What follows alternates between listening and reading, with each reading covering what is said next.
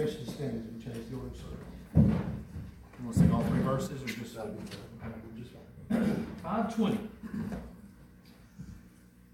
I know that I cannot pray just like old Daniel. I cannot preach like the great Apostle Paul. But I know I love my Lord for all His favors, for He died for me to save me from the fall. Let me feel my Savior near when I am dying. Let me feel His precious arms around me tight. While I'm crossing Jordan's stream, there'll be no sighing. For on that shore, my blessed Lord will be the light. I love to hear the gospel preached while here I'm living. I think to feel upon the mountain top so high, while in this valley of Satan is deceiving, then I fear the time to come for me to die. There'll be shouting on the hills of shining glory when I leave this world of sin and toil and strife. I will be with Christ my Lord to tell the story of His gift to me for my eternal life. I'm waiting now till I can climb up Zion's mountain. I'm listening now to hear that final trumpet sound. I'll see my Lord as He descends in clouds of glory to take me home to that place where peace abounds. There'll be joy in every heart that goes to meet Him. There'll be peace in our songs of praise and love. Then He'll take us to that land where we shall see Him, who gave His Son that we might dwell with Him above.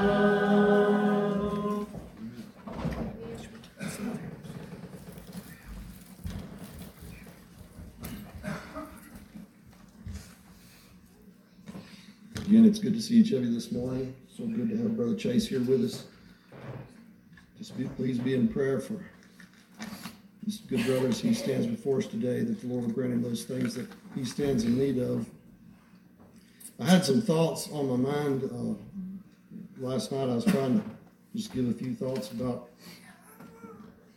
trying to get in a spiritual frame of mind, really. I've been on holiday for so long, it feels like you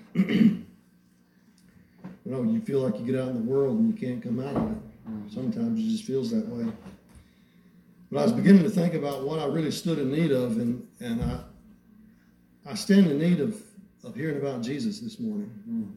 I just wanted to read a few passages just quickly. I don't want to take much of Brother Chase's time, but I just wanted to read a few passages this morning about what the Scripture says about the Word. Of course, in John's Gospel, he begins that Gospel by saying, in the beginning was the Word, and the Word was with God, and the Word was God. Now, that Word that he's talking about there is not, it's not my words. It's not even the words that Brother Chase is going to be using, but he's going to preach about that Word, I hope. I hope today he's going to preach about that Word. In the Hebrew letter, the author there writes in the 4th chapter there, how we should labor to enter into that rest. And a lot of times we wonder about, that's kind of confusing a little bit, at least to me it is, the idea of working to rest. Working to rest. Well, what are we working towards? Well, we're working towards leaving this old self behind and putting our faith and our trust in that living Word. And he talks about that a little bit in the 4th chapter in the 12th verse. I'll start at the 11th verse. He says, let us labor, therefore, to enter into that rest, lest any man fall after the same example of unbelief. And that example he was talking about was the children of Israel as they made their journey from captivity into the promised land. They demonstrated their unbelief several times over and over. And they did not get to rest. But what we strive for today is to enter into that rest that the Lord has for us, where we can fall into His arms and cry, Abba, Father. He says, for the Word of God is quick. Now, a lot of times you hear people speak about that Word, and they want you to think that this is the Word. So many preachers today that I'm familiar with, I've heard many of them believe that their Word is quick and sharp and powerful. But now it's the Word they preach. He says, for the Word of God is quick and powerful, and it's sharper than any two-edged sword, piercing even to the dividing asunder of soul and spirit and of joints and marrow, and is a discerner. Now, this book's not a discerner, but God, Jesus Christ, the Word, the living Word, is a discerner. He says it's a discerner. He is a discerner of the thoughts and intents of the heart. Neither is there any creature that is not manifest, and I'll go ahead and use that pronoun again, his sight. His. This book is not a he. It's just an inanimate object. But it has words in it about that Word. That Word. There is neither any creature that is not manifest or that's not visible to him. But all things are naked and open under the eyes of him with whom we have to do. That's the one that we need to answer to. That's the one we need to look to. That's the one we need to put our faith and our trust in. Amen. Verse 14, seeing then that we have such a great high priest that is passed into the heavens, and he is seated there right now, seated at the right hand of God. He is seated, ruling and reigning. Jesus reigns today. No matter what the devil may throw at us, no matter what the world may cast our way, Jesus still reigns. There's not a thing that the devil or the world can do to hinder us from ultimately being at home with Him in heaven one day forever. No more pain, no more suffering, no more tears, no more of the world to have to deal with. No more of this old man to have to deal with. We can fall into the arms of Jesus and love Him forever as we ought to. Amen. You know, that day we'll see Him like the prophet did, like the prophet when he was there. In the year King Uzziah died, he finally saw it. He said, this is not a tragedy. It may be kind of tragic in the world, but my Lord, He reigns. I hope the Lord will be with you this morning, Brother Chase, and He'll grant you those things that you stand in need of. Would you bow with me as we try to pray? Our gracious Heavenly Father, we thank You and we praise You for this day, Lord, that You've given us, that we might come together, that we might sing praises to Your holy name, Lord, that we might look into Your word and draw comfort from the Scriptures there. Lord, we know that whatsoever things were written aforetime were written for our learning, that through patience and the comfort of the Scripture we might have hope, Lord, and therein is where we want to place our hope. Not in the things of this world, not in men, Lord, Father, just help us. Grant us those things we need today. Be with these that we've mentioned, Lord. We know you're the great physician. You can grant healing to all those that need it. Lord, for this virus that seems to plague us today, Lord, we ask that you would just cure that and send it away, Lord. For all the other ministers that stand to proclaim your word today, Lord, we pray for them. Especially today, Lord, we ask that you be with Brother Chase, Lord. That you'd lift this dear elder up above the cares of this world, Lord, that you'd grant him the ability to stand on that rock, Lord, and preach Jesus. Lord, please forgive us where we failed you. For it's in Christ Jesus' name we pray these things for his sake. Amen. Thank you, Coach. Appreciate that.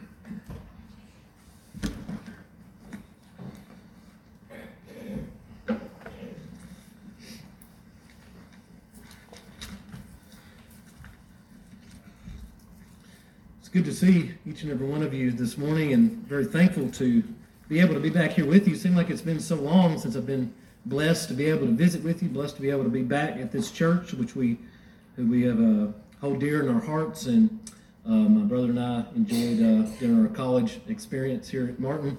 You all were very, this church has always been very hospitable and loving to us and received us as their own and as family, and we just really love and appreciate you for that. Even though I've been down to college a long time, seems like. But I don't get to come back and visit as much as I'd like to, but it's a great blessing to be here with you this morning and to be able to, number one, be able to worship together. Isn't that a great blessing just in and of itself? To be able to, it's one thing to worship God one-on-one, and that's a great time, but to be able to gather together, those of like precious faith, brothers and sisters in Christ, and be able to, in one accord, worship God. That's a great blessing, and I'm thankful that we share that this morning, but also the fellowship, the love and the fellowship we have for one another. I really love and appreciate. I've always felt not only the Spirit of God here, but a great sense of love and family here in this church, and I'm thankful for that also. So it's great to be with you, and hope that the Lord would continue to bless our efforts this morning. I felt His presence in the song service and the spirit of the singing, and I pray that same Spirit would continue with us as we try to stand before you, and I beg an strong interest in your prayers this morning, as I have several subjects have been bouncing around in my mind this morning, and I pray that the one that I finally have settled on is of the Lord, and it's of His will, and keeping with His, and be pleasing and honoring and glorifying to Him, and what He would have me to say, and not something that I would choose out. But I've come to find out that even when I mess up, even when I make a mistake, the Lord is able to overrule my folly and bless anyway. So that's my prayer this morning. And if I have chosen the wrong subject, so to speak, the Lord is able to bless in any case. We pray God's blessings to continue with us. And please pray for me as I try to stand before you and bring these things to you from God's Word.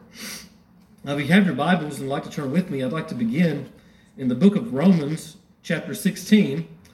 The Apostle Paul says some interesting, very weighty and interesting things to close out the Roman letter. A lot of times, just to be quite honest about our natural mind and about our natural flesh, sometimes we focus more on the meatier parts of the book, and we tend to think, well, the end of these letters that Paul wrote, most of these letters to the churches that Paul wrote, they tend to end with salutes and salutations and goodbyes and things like that. We tend to kind of read over those things and this is not as weighty as some of the other more doctrinal material.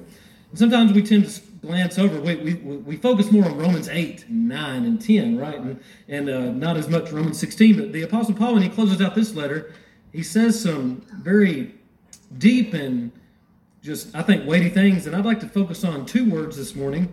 The Lord being our helper for a little while, I'd like to focus on, once again, two words, but one word has used to be I don't know how to describe it, one of my most intimidating words, and I'll explain that a little bit more in a minute, but it used to be one of the most intimidating words to me in the Bible, and now it's my favorite word, it's my favorite subject in the Bible, and that's the word revelation.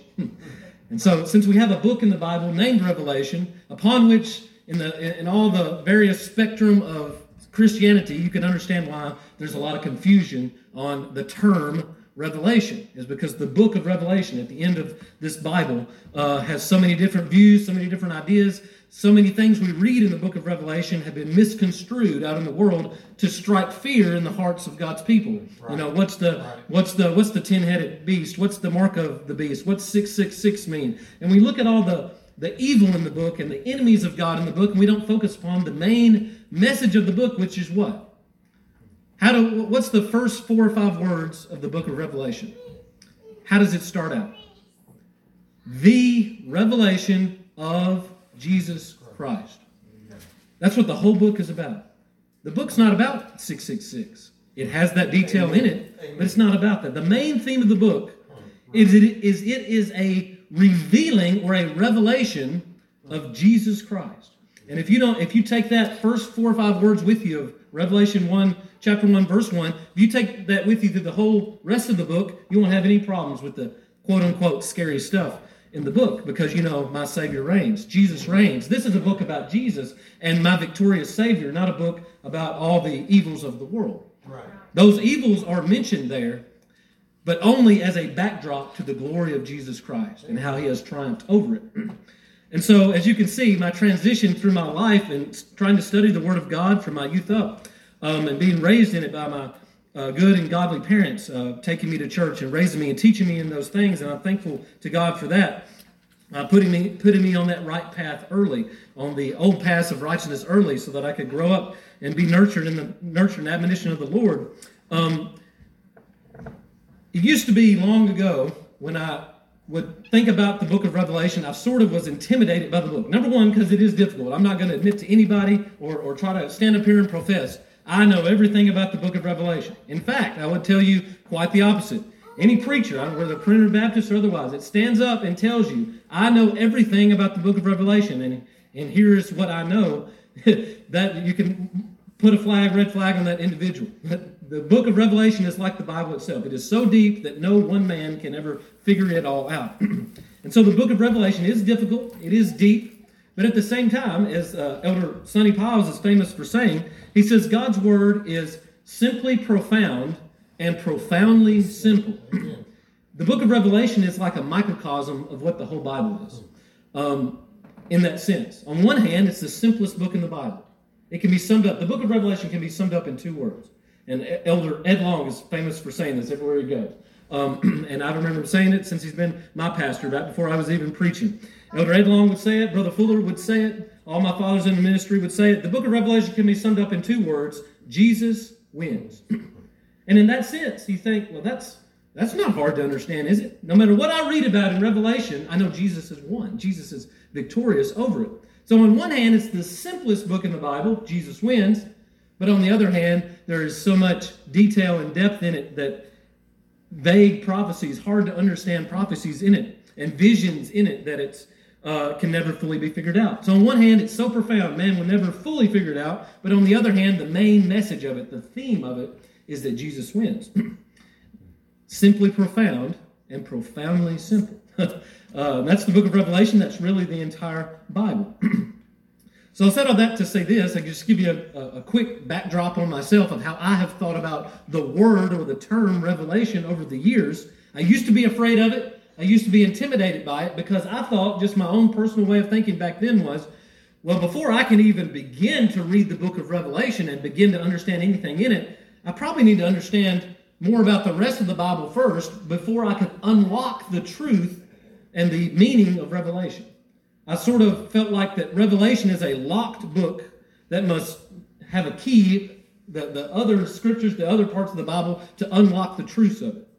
Well, that kind of goes against the definition of the word itself, right? What's the word revelation mean? What's the base word of revelation? Reveal, right?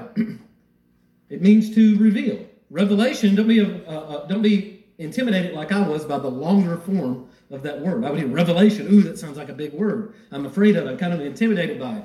And therefore, I would purposely not go into Revelation because, I'm not going to understand it anyway. I need to understand Ezekiel and Zechariah and some of those other visionary prophets before I can even begin Isaiah, begin to understand the depth of Revelation. And to some degree, that's true because Revelation makes references to almost everywhere in the Bible. There are references to Genesis, references to all the major prophets, minor prophets. It's an amazing summary book of the Word of God, the book of Revelation is. But we need to remember the base word of Revelation.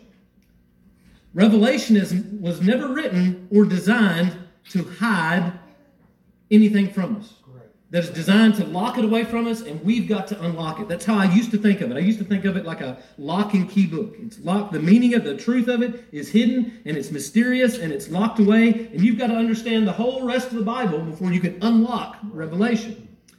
Now I would sort of tend the opposite. I go to the opposite extreme now. I would challenge God's people to read Revelation first before they read anything else, because I like knowing that my Savior reigns, my Savior is victorious, my Savior wins over everything. It doesn't matter how great the enemy seems to be, Amen. Jesus wins. Amen. And Revelation is simply the revealing of that truth. Revelation, reveal.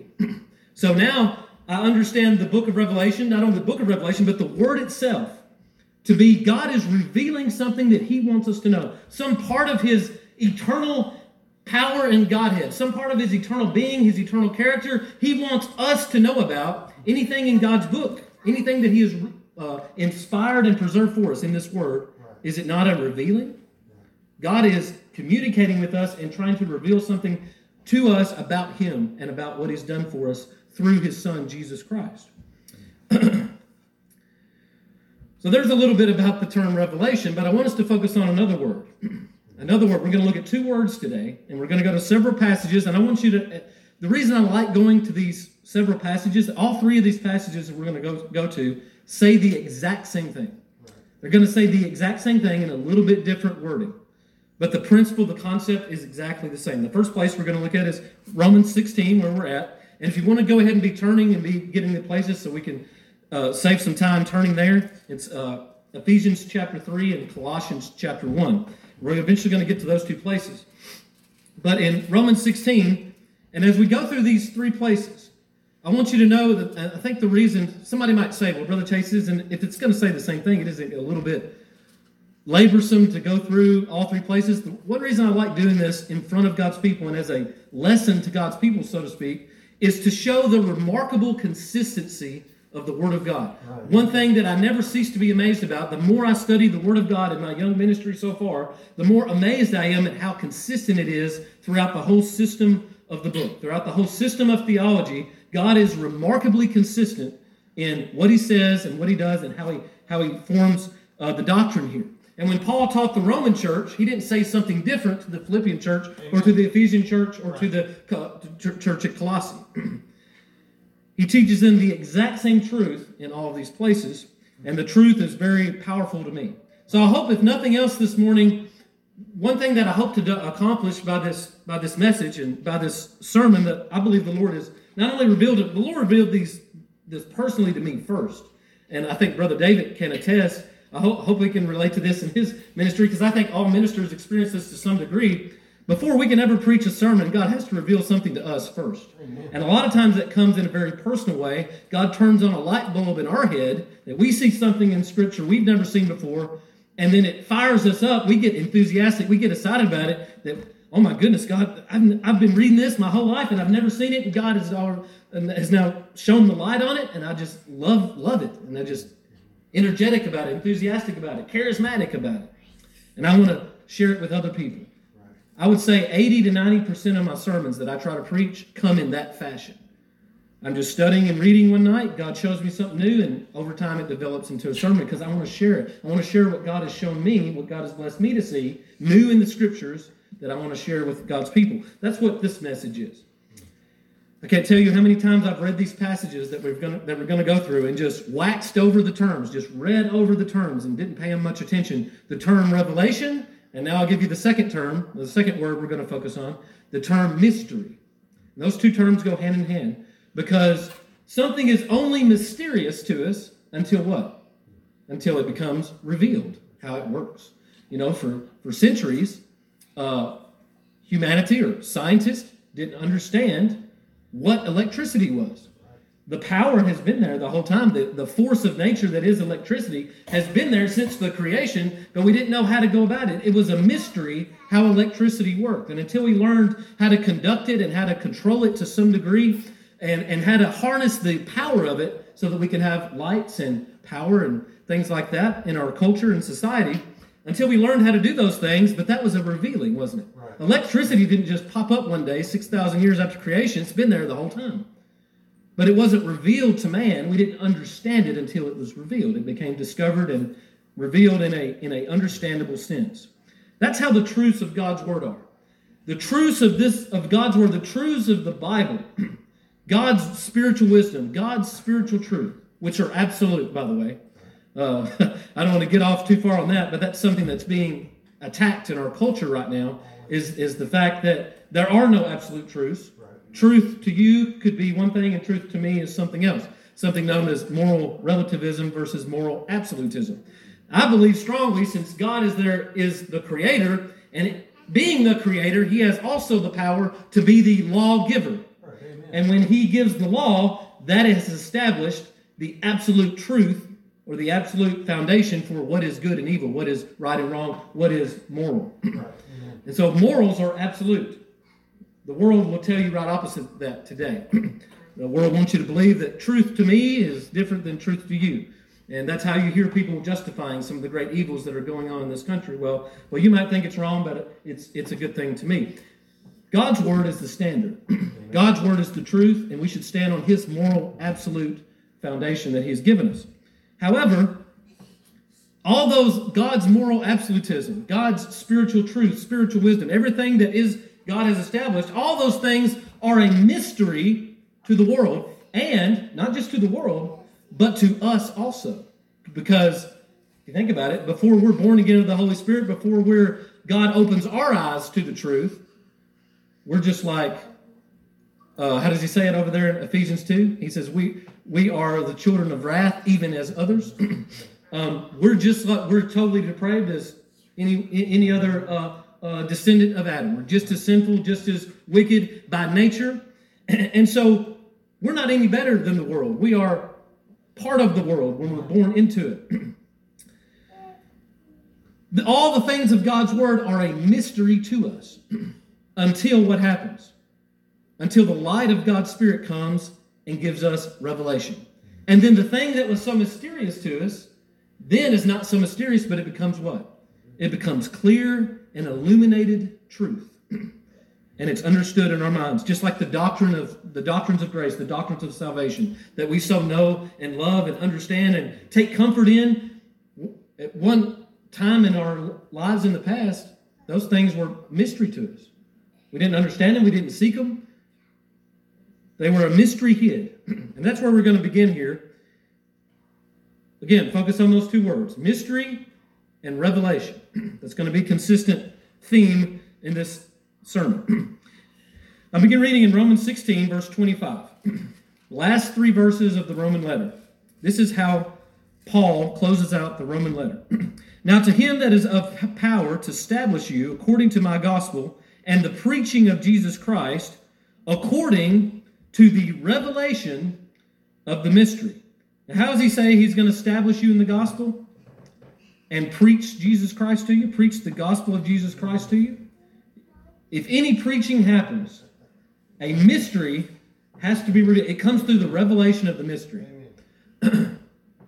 Because Jesus Christ in itself, didn't Paul say to Timothy, I believe is it 1st or 2nd Timothy 3:6, I think it's 3:6. It's one of the 3:16s, one of my favorite 3:16s. It says, great is the mystery of godliness, that God is manifest in the flesh. I mean, that's one of the core foundational, essential truths of Christian doctrine, isn't it? Yep. That we have to believe that Jesus Christ not only is the Son of God, but he's all God, he's all deity, and he's all man. And if you believe anything less than that, you have watered down the truth of the doctrine of Jesus Christ. And there are some that believe a partial view of that, right? We know there are some denominations out there that believe, well, he was part God, part man, or he was just man with a blessing of God upon him. But God's Word teaches that Jesus, and it's a great mystery, great is the mystery of godliness. How can Jesus be 100% man and 100% God at the same time? And I say natural from a natural perspective, I don't know. But by faith, we understand it and we believe it and we say, yea and amen. Because we know that our eternal salvation rests on the fact that Jesus was who he said he was, and he is what he said he is. If Jesus is anything less than 100% God and 100% man, we have no we don't have a powerful Savior to save sinners from their sins. That's why it's an essential doctrinal truth. But even that core principle is a mystery to us. Go out and try to tell it. Just go out and try it. Take a social experiment. Go out and try to tell somebody who doesn't go to church, who's not Christian. Tell them that Jesus is the Son of God and He's all God and all man, and see what their response is. They will look at you like you're crazy. They will look at you like you have told them a great mystery. You know why? Because you have. You told them something that is a mystery to them, but has been revealed to you by God's grace. And the preaching of Jesus Christ, according to the revelation of the mystery. Now here's where it starts to get interesting. This is right backwards, right opposite from the way the world, the mainstream Christian world teaches it. Right. Amen. Which was kept secret since the world began. Now, I'm not here to cast stones at any person, any individual, any denomination. But what I am here to do is to deny false doctrine. Amen. And that's all this is. So I don't want to throw stones. I don't want to belittle any other people, any other Christian folks, because there are brothers and sisters in Christ just as much as by the blood of Christ as anybody else that's in God's family. Amen. But it's the mainstream world today, the mainstream idea in Christianity today as a majority whole is that God loves everybody. Every member of the human race God loves, and He desires that all of them come to the knowledge of salvation, or the knowledge of Jesus Christ, so that they can make a decision whether to accept or reject that salvation. That is generally what is taught in most denominations, in the mainstream. And so for that to be true, if that was God's true desire, true intention, is to, I love everybody, I love all of humanity, so I desire that all would have knowledge of me so that they could come to me, right? What does this say? This says that preaching of the gospel happens through revelation of the mystery, and this revelation of the mystery, or this mystery, was kept secret since the world began. Now, if God wanted everybody to be saved, why would He keep it secret from most of them? That's a hard question, not only for them, but for us also. This is a difficult Bible question for anybody. If God wants us to know His Son, Jesus Christ, why would He keep it a secret? It's a good question. Very thought-provoking question. It's good to ask ourselves those type of questions and study the Word of God more and hope to find biblical answers to those questions and not just make up something that we think sounds good, but find biblical support for these difficult questions. Well, since the world began, let's just clarify this phrase a little bit, which was kept secret since the world began. I believe this is talking about the distinction, or the, how do you say it? The discernment between, or the line between the Old Testament and the New Testament. Right. In the Old Testament, God revealed nothing about His Son, Jesus Christ, by name. There's a lot of prophecies about Christ. There's a lot of things that pointed to Christ, but they were done through types and shadows. There is not one time that the name of Jesus Christ is mentioned in the Old Testament. Not one direct prophecy of Christ by name. But there's hundreds upon hundreds of prophecies of the Messiah that would come that would be Jesus Christ, but it wasn't named so. It was a mysterious thing. It was alluded to and pointed to and foreshadowed of, foretold of, prophesied of, but it was a mystery of exactly how it would happen and who it would be. And then when John the Baptist first, and then Jesus Christ right behind him came, then the great mystery of the Old Testament that had every bit of human history in the Old Testament had been pointing towards this time that the Son of God would come and fulfill the Father's will and do all things well. And when Jesus came, it was the ultimate fulfillment of all of those things. And then that great mystery, which the Old Testament represents, which had been kept secret since the beginning of the world. In other words, if God was so excited to show us His Son, why didn't He just do it in the very beginning? Well, God has some things to show us about one side of His character in the Old Testament. He has to show us, I believe, the purpose of the Old Testament. One of the purposes of the Old Testament law was, and that Old Testament in itself is to show us that God is holy. Amen. And He is serious about sin. You want a really a one-sentence Old Testament summary? That's what it is. Because what was it under that Old Testament law that the Israelites had to deal with? Almost everything was punishable by what? By death. The law revealed sin and death. It was to manifest that God is serious, God is a holy God and a just and righteous God, and that any sin has to be dealt with accordingly, and death is the only proper penalty. That's what the Old Testament shows us. Amen. And up to the point that before Jesus came, up to the point that Christ came, that was all that was revealed by God was the law of Moses and the prophets. And in that sense, it was a mystery. Because everything up to that point there was no mercy shown, there was no grace shown. Everything under the law was to point out that sin is real and God deals with it severely. The punishment is death. The proper penalty, the just penalty, is death. That's why it is referred to by us preachers and in the Bible as the law of what? The law of sin and death. It's a pretty simple law. You sin, you die. That's it. Adam experienced it first, and then we all are inherited it from him.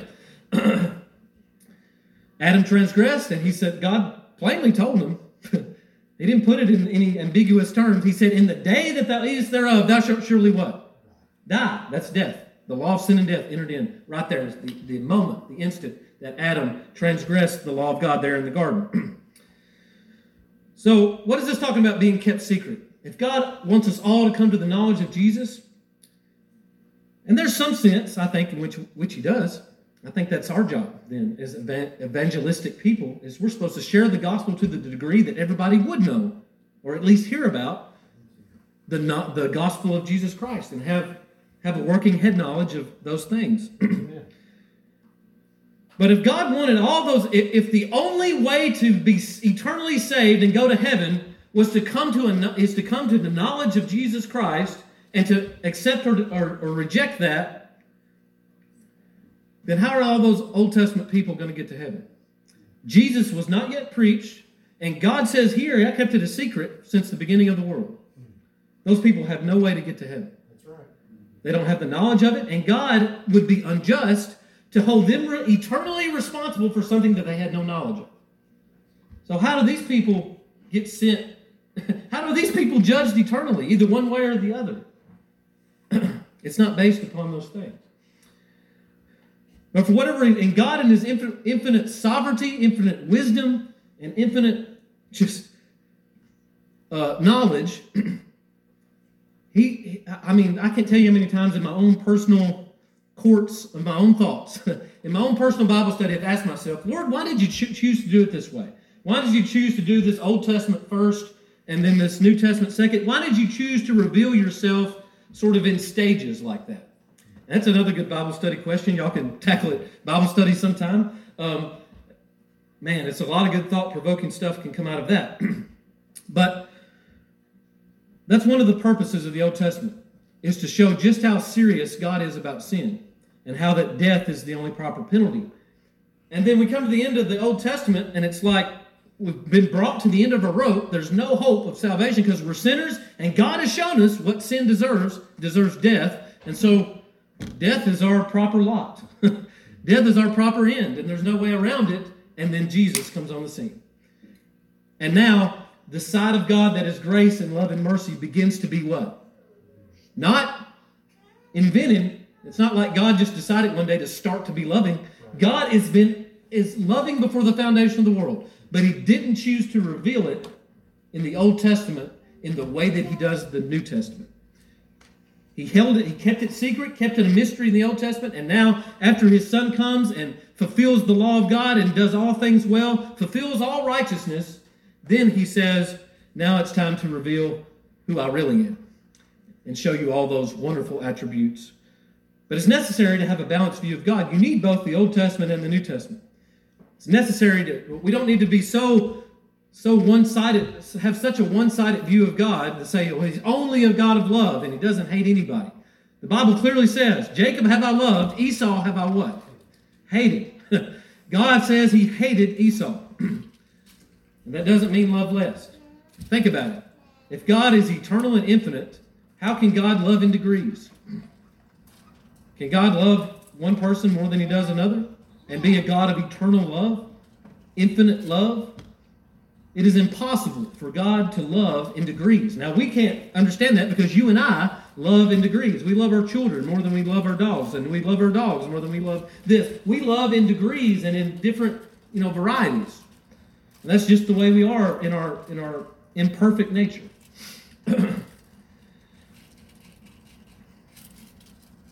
And so many people, would say, to get around that, they say, well, Jacob have loved Esau, but hated. Well, that just means God loved Esau a little less. I want to ask you a question. When God says he hates iniquity over there in Hebrews 1 and 9, does he mean he loved iniquity a little less? I would think not. I mean, you've got a whole Old Testament worth of evidence there to say God didn't just love iniquity less, he hates it. It is an abomination to him. And so when God said he hated Esau, he hates him to the same degree he hates iniquity. Anyway, I didn't mean to get off on that little rant, but these are some things that come up when we're talking about these things, which was kept secret since the world began, but now is made manifest, and by the scriptures of the prophets, according to the commandment of the everlasting God, made known to who? All nations. What was it in the Old Testament? One nation, right? The Israelites, the Jews, the Hebrews, one of their various names you want to use. God chose one nation of people to reveal his law to, reveal the prophets, reveal the judges, reveal the ceremonial service, the law service, and all of those things. But now that Christ has been made manifest, not only personally, but also by the scriptures, testifying of him, it's now been made known. God has now opened it up to not just the Jews, but to all nations of people. I don't know about you, but that makes me very happy and very thankful this morning because last I checked, I'm not a descendant of Abraham, at least not that I can prove. Right? I'm not a Jew. I'm not a Jew by nature. I'm thankful that the reason that you and I are here this morning is because we're Gentiles, and God has blessed the Gentiles in the New Testament to have something that the Gentiles did not have in the Old Testament. Right. You and I are to be on shouting ground this morning because we see something that some 4,000 years of history in the Old Testament they could not see. They did not see because God says, I kept it secret. I hid the mystery. That's where we're going to see the language next, in the next place we go. Made known to all nations for the obedience of faith, to God only wise. I love that phrase. Only God could be wise enough to think up a scheme like this, to think up something that spans all of human history and be so complex and so deep and so wonderful as to glorify him. It says, to God only wise. In other words, there's only one God wise enough to do all this. To do all this that I've described. To have an Old Testament transitioning into a New Testament that's got Jews and Gentiles all, Jews had it revealed, and then now the Gentiles have it revealed. And to put this in perspective a little bit, in Romans 11, the Apostle Paul's teaching the same type of subject. If you go back just 5 chapters here, and he gets to the end of describing how God cut off the Jews and grafted in the Gentiles and all those things, and I could just almost feel it. And I know I'm speculating, giving a little opinion here, but I can just almost feel Paul being overwhelmed by the amazingness and marveling at the amazingness of what God has done through human history pertaining to the revelation to the Jews and then to the Gentiles, and how God has worked all that through human history. And it's just truly amazing. It's so amazing that Paul said, oh, the depth and the riches, both of the wisdom and knowledge of God, how unsearchable are his judgments and ways past finding out. And he put an exclamation point after that. And then he just had to sort of praise God for a minute before he could finish the chapter. Here's another phrase that's like that. To God only wise, be glory through Jesus Christ forever. Amen. Now turn with me to Ephesians. We got to move quickly here because I'm not going to spend a lot of time at these other 2 places because guess what? As I told you earlier, it's going to say the exact same thing that I've just read in Romans 16. It's going to say it slightly bit different, same exact principle. So I'm going to try to just read through this. And but I also love the attitude of the Apostle Paul here. We'll comment a little bit about that as we read through Ephesians chapter 3. So I said we're going Romans 16, Ephesians 3, and Colossians 1. If you want to go ahead and kind of hold those places as I turn to them. Ephesians 3, verse 1. For this cause, I, Paul, the prisoner of Jesus Christ, for you Gentiles, again, there's the Gentiles, Paul is concerned. Paul is the apostle to the Gentiles. Peter was the apostle to the Jews. So Paul is primarily concerned with the Gentile people. If ye have heard of the dispensation of the grace of God, which is given me to you. Do y'all see the attitude built into that last phrase? Paul has the proper attitude, the humble attitude of the minister. The proper perspective of the minister is to never get too caught up in self.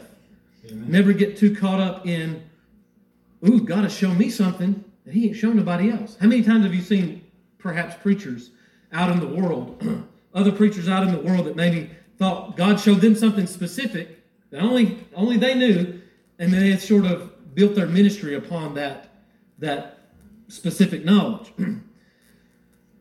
Paul could revel. I mean, think about the things that Paul knew. Paul's the only one of the apostles recorded in Scripture to say how he got the gospel. He's in Galatians chapter 1, verse 11 and 12. It says, Paul says, I was neither received it by man, neither was I taught it by man, but by what? But by revelation of Jesus Christ.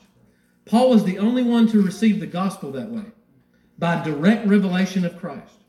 So I say all that to say this.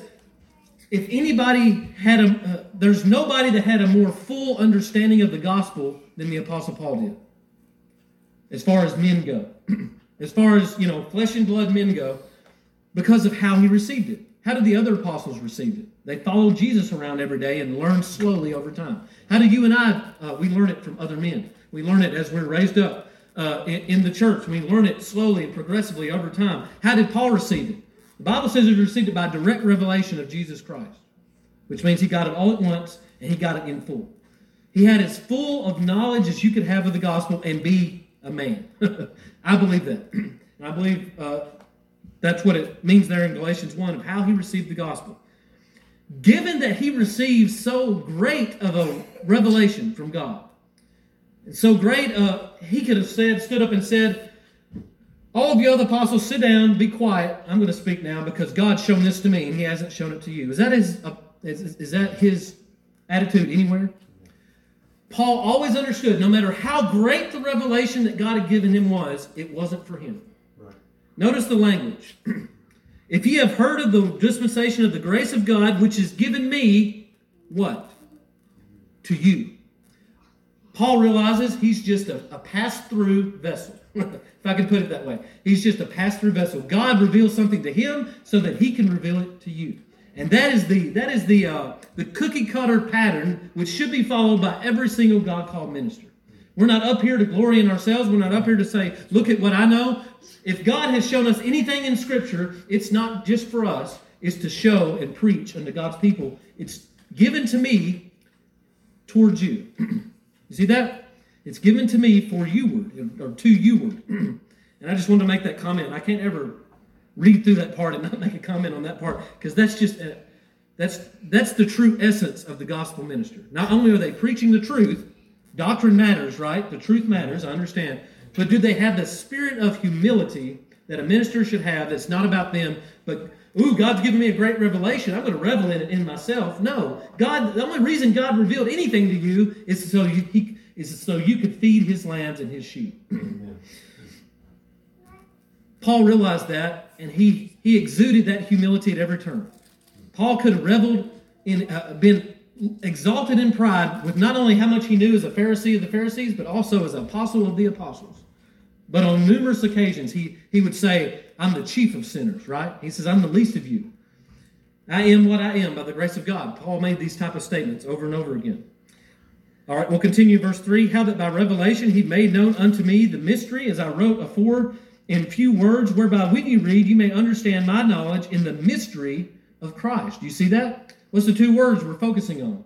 Revelation and mystery. Notice how many times the word mystery and revelation appear through this passage. I'll read verse 3 again. How that by revelation he made known unto me the mystery, as I wrote afore in few words, whereby when you read, in other words, this is the purpose that Paul is saying, I'm revealing the mystery to you. So that in other words, when I'm preaching this morning, if I'm preaching the truth, I'm preaching Christ, and I'm preaching it right, I'm preaching it as God has intended, then that ought to reveal something, a mystery in your mind, so that when you go home and read, then you read with understanding. See? Right. That's what he's saying in verse 4 in that parenthetical statement. He's explaining what the mystery is and the purpose of the revealing of the mystery. What's the purpose of that? Is it so whereby when ye read, that's you, when ye read, ye may understand my knowledge. God gave me the knowledge. Paul didn't have to read and study to get this knowledge. That's what he's saying. He's saying God gave me this knowledge directly by revelation of Jesus Christ. And again, you can go to Galatians chapter 1 and get that proof. Whereby when you read, ye may understand my knowledge. Paul says, my knowledge came by direct revelation, but yours comes by reading and understanding that way. But Paul says, I'm glad to share my knowledge with you. I'm glad to share my revelation with you. In the mystery of Christ, because Christ is a great mystery in and of himself that has to be revealed. If you think about it, is that not as I think of another verse, Brother David, and I'm sorry that all these, I'm still scattered this morning, but all these verses come to my mind. This principle of revelation is not just some concept that's nice to have, right. That's it's just a good thing to know about. I want you to realize how essential the principle of revelation is, of God revealing things to his people. If you think about it, Matthew 16, what does Jesus say his entire church is built upon? The entire New Testament church kingdom, Jesus said, is built upon what? The revealing. What did he say to Peter? He says, flesh and blood hath not revealed this to you, but my Father which is in heaven. Right?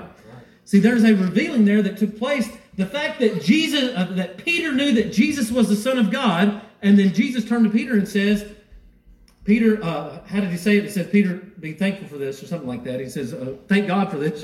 Or Peter, you're blessed. You're a blessed individual. Blessed art thou, Simon Bar-Jonah, and that's what it is. Blessed art thou, Simon Bar-Jonah, for flesh and blood hath not revealed this to thee, but my Father which is in heaven. So this principle of revelation, this revelation of the mystery that I'm trying to preach to you this morning and show you from the Scriptures, is so important, is so essential, that Jesus said, I'm building my entire church upon this foundation. You know, every house, every building, this church building, any house out here in Martin, Tennessee, every house is only as good as its what? Its foundation. If the foundation's weak, the house is going to start leaning or creaking or may just fall in. But if the foundation is strong, you've got a good foundation for a strong house. So whatever Jesus, the rock that Jesus said my church is built upon, is not only Jesus himself. Yes, Jesus himself is the rock, but it is the principle that God reveals the mystery of his Son to his people when and where he pleases. Right. That's the rock that Jesus built his church upon. It's the principle of revelation. Now that, if you think about Matthew 16 in context with what we're talking about here, does that not make it just super important? I mean, this is the most important thing in the New Testament. Because Jesus said, my entire church is built upon this. My entire church is built upon this principle, the principle of revelation. So no wonder the world doesn't see it. No wonder that we should not be too discouraged when we go out and try to tell people about Christ and they reject it. And they say, I don't know what you're talking about. Oh, you're just one of those cultish Christians, or fanatic Christians. And they just brush it off and they say, well, I have such a wonderful Savior. I want to tell other people about how wonderful he is. And they just reject it. Or they just seem not to care about it. Well, don't be too discouraged about that. I mean, yeah, it is discouraging because we want other people to have the same joy that we have in our Savior. But at the same time, realize that this is a principle of revelation here. Right. Not everybody is going to see this truth. Because God says, I'm hiding it. He literally says in this passage, we're going to get to it, he says, I hid it from ages past. It is a mystery, a secret that's been kept, a thing that's been kept secret. I don't know how you get around this language. Which in other ages, verse 5, which in other ages was not made known unto the sons of men, as it is now revealed unto his holy apostles and prophets by the Spirit, that the Gentiles should be fellow heirs and of the same body, and partakers of his promise in Christ by the gospel, whereof I was made a minister according to the gift of the grace of God given unto me by the effectual working of his power. Unto me, who am less than the least of all saints. There's one of those type of statements of Paul, self-deprecating, right? Of humbling himself and realizing that he's nothing without the grace of God. No matter how great his gift was as an apostle, he realized without God, he's less than the least of all saints. Is this grace given that I should preach among the Gentiles the unsearchable riches of Christ? One of my favorite phrases in the New Testament, the unsearchable riches of Christ. In verse 9, here it is. And to make all men see. And I believe that all men see there is a reference to Jews and Gentiles. Right. Once again, it was given to Jews, but hid from Gentiles in the Old Testament. And now he's saying, not just Jews can see it, but now all Jews and Gentiles can see it. All types of men can see it. And to make all men see what is the fellowship of the mystery. I love that word.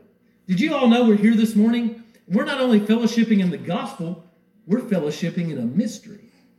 That's what it says there. It doesn't say we're fellowshipping, in Jesus Christ, which we do. And we're fellowshipping in the gospel. It says the fellowship of the mystery. Did you know we have all gathered together this morning in one accord, in one mind, in one heart, to fellowship in a thing that is mysterious to the world. Amen. It's hid from the world. It's a mystery to them, but to us, it's what? It's power and it's salvation. It's life comforting, life joy and thriving power, joy giving power. And we come happy and we come singing praises unto His name, and we rejoice leaving saying, it's been good to be in the house of the Lord. That's a great mystery to the world. The world does not know what the types of things, spiritual things that goes on in here. They don't understand it. Why don't they understand it? It hasn't been revealed to them. They haven't had the revelation of the mystery. And to make all men see what is the fellowship of the mystery, which from the beginning of the world hath been hid in God, who created all things by Jesus Christ.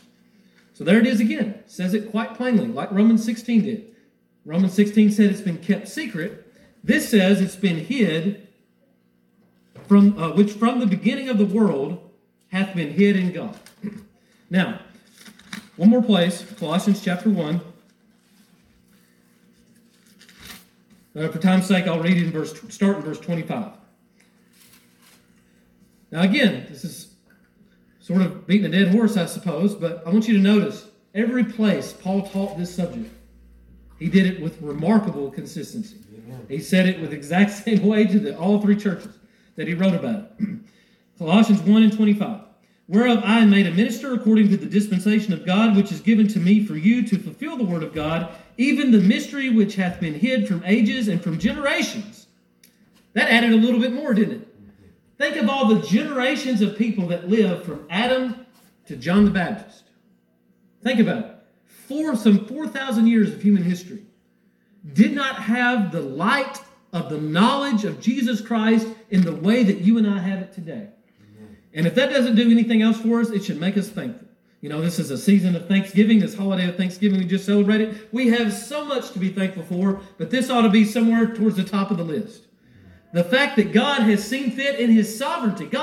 This is something God did not have to do. God is not obligated to chase Harrison just because he lives in some different era of time that He would show him the truth. Right.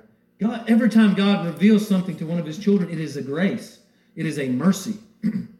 God is revealing something to us we don't deserve, and we should glorify Him in that. It says, even the mystery which hath been hid from ages and from generations. Think about all those generations of people. Generations after generations after generations of people lived and died and never had the blessed knowledge of the hope of Jesus Christ in the way that we have it today, the way that we have had it since the cross. And some 2,000 years of New Testament history now, and we've been blessed to live in this era of the grace age, if you will, as we like to call it sometimes. But now is made manifest to His saints, to whom God would make known what is the riches of the glory of this mystery among the Gentiles, which is... And so somebody says, well, Brother Chase, I just don't know what this mystery is. The mystery is mysterious in itself. I don't know how to define the mystery.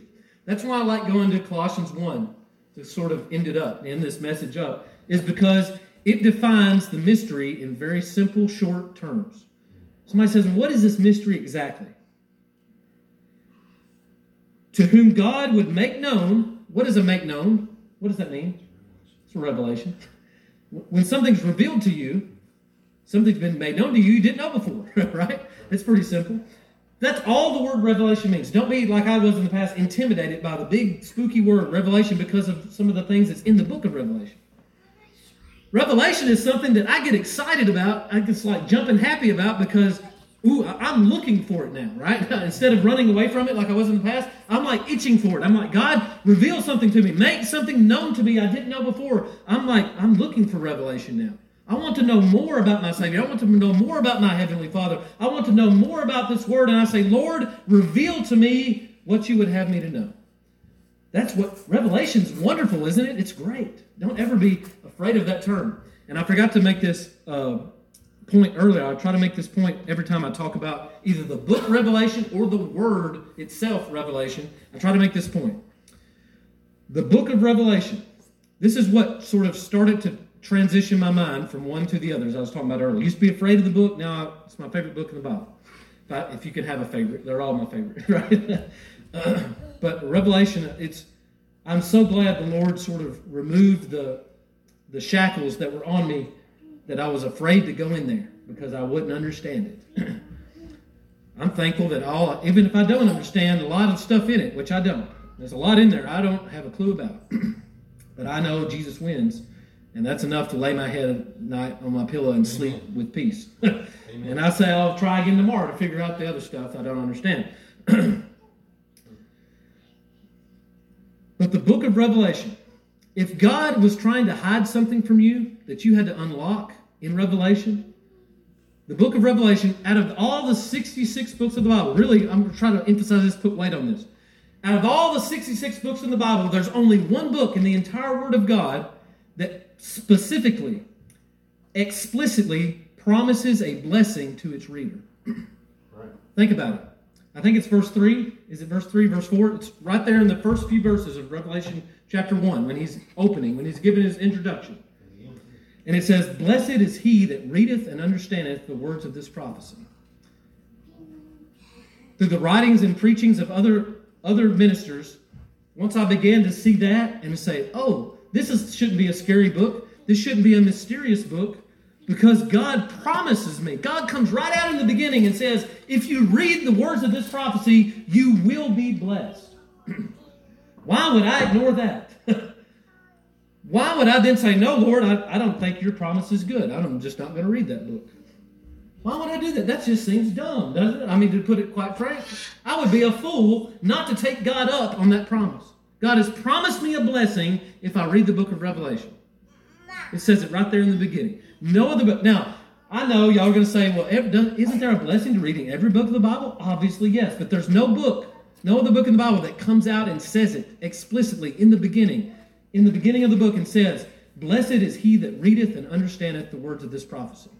No other book comes out and says that. The book of Revelation does. Once I begin to see that, I begin to say, okay, let me take off my blinders and start to read this book a little bit and understand. Even when I don't understand some of the difficult stuff, I know Jesus wins. Amen. Even the mystery which hath been hid from ages generate now made known, manifest to his saints. Where was I at? Verse 27. To whom God would make known what is the riches of the glory of this mystery. Somebody says, this mystery. Well, what is the mystery? Christ in you, the hope of glory. It defines it right there. Brother David said it, which is. Somebody says, I want to know what this mystery you're talking about is, Brother Chase. It says, which is Christ in you, the hope of glory. You ever wondered how you have some naturally speaking, it's intangible. You can't really put your finger on it. But I have something within my heart, within my soul, that longs for something beyond this world that I didn't have anything to do with it being there. I didn't wish it there. I didn't wake up one morning. I didn't think it there. I didn't study it there. I didn't do anything. And it's just from a young age, I remember I loved God and I knew I was going to heaven. I longed for a place that's better than this sinful world. Right. I feel like a stranger and a pilgrim in a world I'm just passing through. Where does that feeling come from? Where does the hope of heaven come from? That's a mystery, isn't it? How do I hope for something which I can't see? He says that in Romans 8. He says, "What if a man seeth, why doth he yet hope for?" Why? Have you ever asked yourself that question? Some of these things, because we've been Primitive Baptists so long, we don't even question these things anymore. We've heard it. Well, I know I have a hope in heaven, and it's because of God and His grace, and we just don't think about it. But really, a great mystery takes place within your own mind and conscience every day if you'll focus on it. The fact that you can hope for something that you have never seen. And hope in someone who you've never seen. I've never seen Jesus Christ with my own eyes, but by faith I've seen him in every single church service because I've felt his presence. That's Christ in you, the hope of glory. Now, how can Christ be... How many places in the New Testament does it tell us that Christ is seated on the right hand of the Majesty on high? Multiple places, right? It depicts Christ as being seated in the heavens at his proper place, his exalted place at the right hand of God. Now, how can he be up in heaven and in my heart and in your heart all at the same time? That's a mystery, isn't it? It's a mystery. That's what he's talking about. You go out and tell somebody, they'll try to put you in one of those jackets with no arms and lock you up. Because I think you're crazy. This person's crazy. They think he believes in ghosts and he believes in this and that. He believes in stuff he can't see. Well, we believe in Jesus not because we just can't see him, but we believe him because he lives in our heart. And we can feel his love, feel his presence every day. And sometimes it grows weak, and sometimes we don't do what we're supposed to. But it's there. Christ in you, the hope of glory. That's the mystery that's been revealed. And this word, now the word is not what put him there. The word is not what, the preached word or the written word is not what invited Christ into her heart. But it reveals that he's already there. It tells us about what's going on underneath the soul, in the place that we can't describe with human language. It tells us who lives there and what's going on there. And it's a place that only God can occupy. Thank you for allowing me extra 5 minutes there to finish up. And I really appreciate your good attention and your patience and long-suffering with me. It's been such a great blessing to be back with you, and I hope it's not another, 7-8 years seems like. I hope it's not that long again before I come back and visit. But just wish you all a happy belated Thanksgiving and a Merry Christmas coming up, Happy New Year, and all those things are holidays coming up. And it's just been a great joy and blessing to be back with you in my old college church that we loved to attend so much when we were here at Martin. And miss you all and love you all in the Lord. And just pray that God will continue to keep the candlestick here and your fervency and spirit would burn strong. You would keep serving the Lord faithfully, and he would keep blessing you in those efforts. Come ahead, Brother Dave.